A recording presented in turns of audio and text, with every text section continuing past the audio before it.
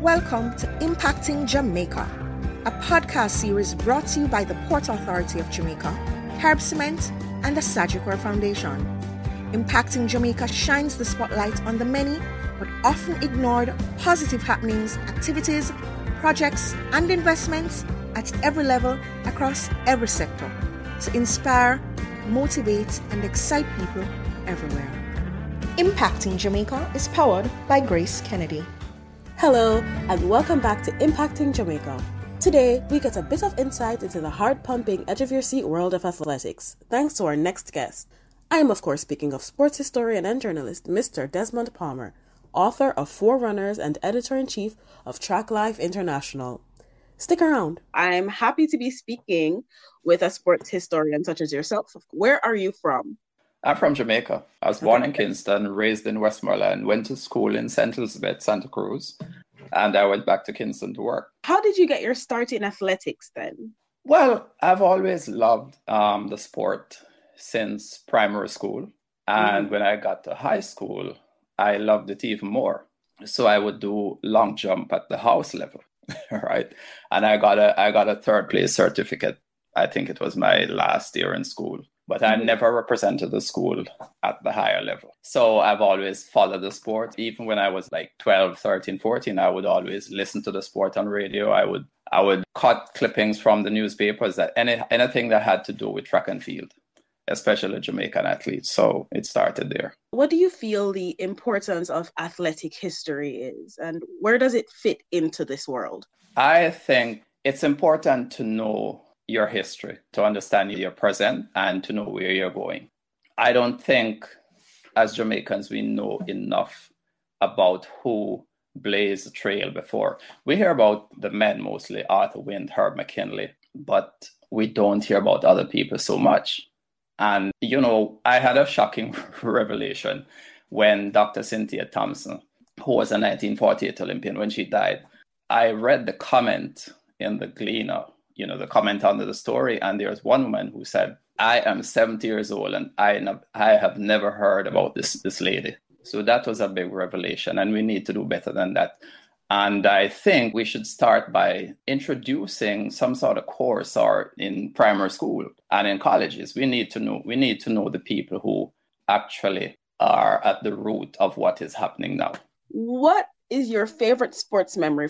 My favorite sports memory, I think, it's more recent, like 2008 Olympics, because I was in New York. I live in New York. And when you get coverage here, it's difficult. They have like a whole day delay. And the American media focuses on Americans, even when they're coming last, right? And I know that Bolt was running. And I think 2 days before Bolt's final, I just made a decision, my family and I just made a decision to drive to Canada, to Toronto. And we got there just in time to watch the 100-meter final with Bolt. It was really crazy. And the excitement just kept going and going and going, one after the other. So, off the top of my head, that would be my favorite. Wow, so you went ahead and traveled anyway.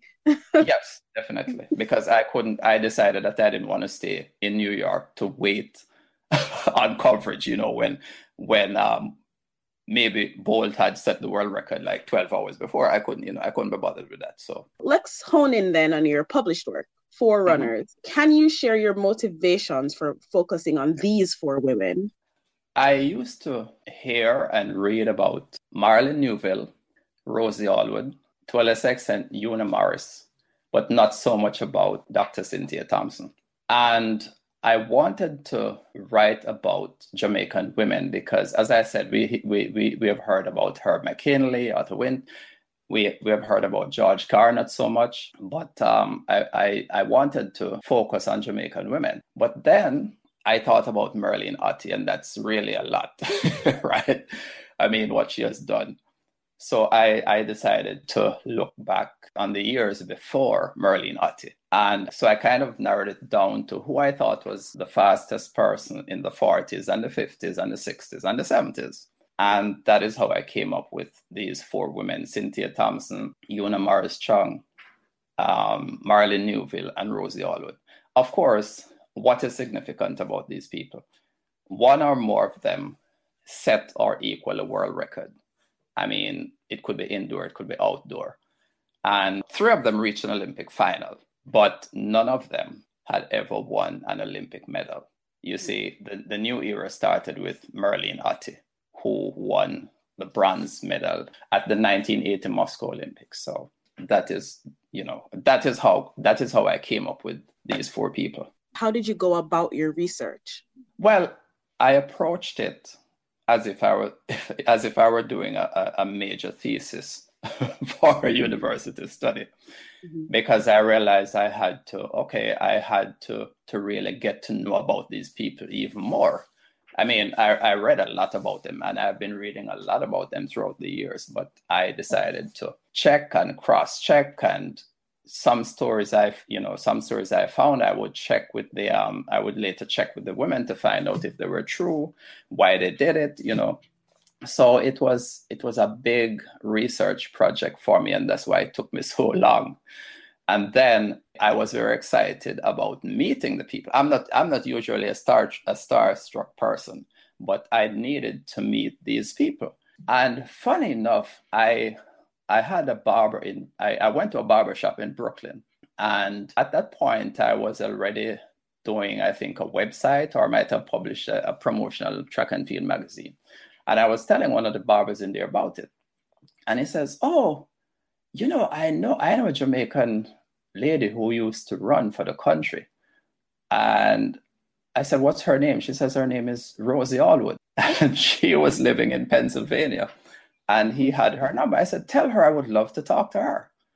And that's where it took off. And Rosie gave me Vilma Charlton's number, who Vilma Charlton knows where to find any and everybody who is in track and field. So she is behind a lot of this. And I thank her so much, because anybody I wanted to find, Miss Charlton could do it. She had the connections to them. What has been the resulting culmination, of this publication of biographies? Like, what has the reception been like, and how has it impacted you? I realized that, as I say, once an Olympian, always an Olympian. So there is nothing as a former Olympian. Mm-hmm. And I realized that I believe that Olympians they're fearful of nothing. I mean, for somebody to go out there and reach a final in front of so many millions on TV and who sit in the stadium, I think it's a big deal. So I realized that they're just like anybody else, except that I think they're highly competitive. This is what I've learned, right? And they are really into education to improve their status in life. And also, especially one of them has really taught me about trying to do things for yourself, be independent and know where you're going and don't be distracted. I got that from them. And the reception, how has that been?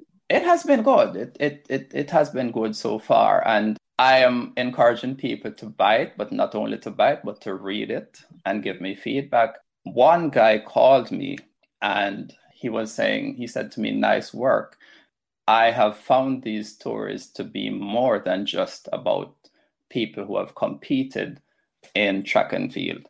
He says it's a story about immigrants and their struggles and their successes. It's because they all went abroad and achieved something, going to school, fighting to pay tuition, trying to get scholarships, having to compete, all of that. One of them competed at the Olympics while she was being trained as a doctor. So that was big for me. So your site, Caribbean Track Life. Yes. I would personally classify it, as a continuation of your work in documentation. How do you maintain a presence in Caribbean athletics while being physically removed? It's important to point out that the website was started 2009 as Caribbean Track Life, which turned into Track Life International, because I wanted to not just to focus on the Caribbean, but I wanted a Caribbean flavor, but I wanted to be more global. I try to maintain. I have a lot of contacts in the Caribbean from Trinidad, Bahamas, Jamaica, of course. So I have all these contacts and I know where to find people. I try to go to all the different meets, whether New York, I've been to the World Relays in the Bahamas. I've gone to the high school track meet in Barbados. So I try to keep in touch and I read a lot. I try to get all the results I can. And I try to go beyond results because the results are out there dime a dozen. What I do, I love to focus on young people. Like I will, like a Johan Blake. I remember I did a story on him. I did a promotional magazine and I made him the cover. And he was, I think, 16 years old. But I saw something in him. And I remember taking the magazine to somebody who had a big business. I wanted sponsorship. And he actually chased me out of his building to say, oh, why do you write about him? He's not doing anything. He's done or whatever. I'm like, just give him a chance. I see something there. And so I love to write about the underdogs. I love to write about young talent. And sometimes I see the talent, I see something, but maybe I cannot articulate it because I'm not a coach. And I'm trying to build that skill right now to understand about running style and all of this thing going on, the technical part of it, the scientific part of it. So that's what I'm trying to learn right now. Great. That leads us right into my next question. Yes. Is there a secret formula? Have you seen it? Have you discovered it? How to discover, the next up and coming athlete? Do you have any insight, especially on, how our next batch of athletes will fare in the coming international competitions? I think they will fare well. It's just that it's not usually, what I find is not usually the people who come first, second, and third are champs. It's who are hungry and who are willing to work hard and train smartly. So there are a few people I've been watching, and I see that I have a feeling they're going to do very well, in the next, especially the female side of it. I have not seen so much the men as yet, but I'm still hoping that they will, like the sprinters, the 400 men, yes, but I haven't seen the 100 and 200 meter sprinters yet. And I would encourage younger people to go into other sports, like going to other disciplines, like the long jump, the triple jump, the high jump, the decathlon. But I guess most of them want the glamour event, like the 100 meters and the 200. But they need to spread their wings because the competition is really fierce out there and it's tight. Who would you say is your athlete to watch? I like Kiara Grant. I like Brianna Williams. I don't know. I have to. You have to check with me on that another time. But I am still. I don't want to commit yet. Of course, because things can change. Of course, things can change. For our seasoned athletes, do you think they'll be out of the race soon, or do you think they have a long way to go? I think they have a long way to go. Well, Shelly has said, she has indicated that this would be her last Olympics. I think Elaine Thompson has a far way to go if she is injury free, which I'm really praying for her. And you have other athletes coming up. Some of them, I believe, will be rejuvenated, especially after having had to sit so long with COVID. So now everybody is hungry to come out, and I believe they'll do well. I am not frightened by the high performance of U.S. athletes now. I'm happy for them, but Jamaica, I think the young athletes will work their way up to them. And Elaine and Shelly, they're seasoned people. They will know what to do. They will turn up when it's time. Thank you so much, Mr. Palmer. Not a problem. I've learned quite a bit, actually. Okay. I'm glad to hear that. I'm sure everyone who's listening in and who has no idea what's going on with sports and athletics in particular have learned something, because if I can learn, anyone else can learn. Yeah. I myself, I'm still a student of the sport. I'm trying to learn all aspects of it. Good. So we're all in the same boat. Yes.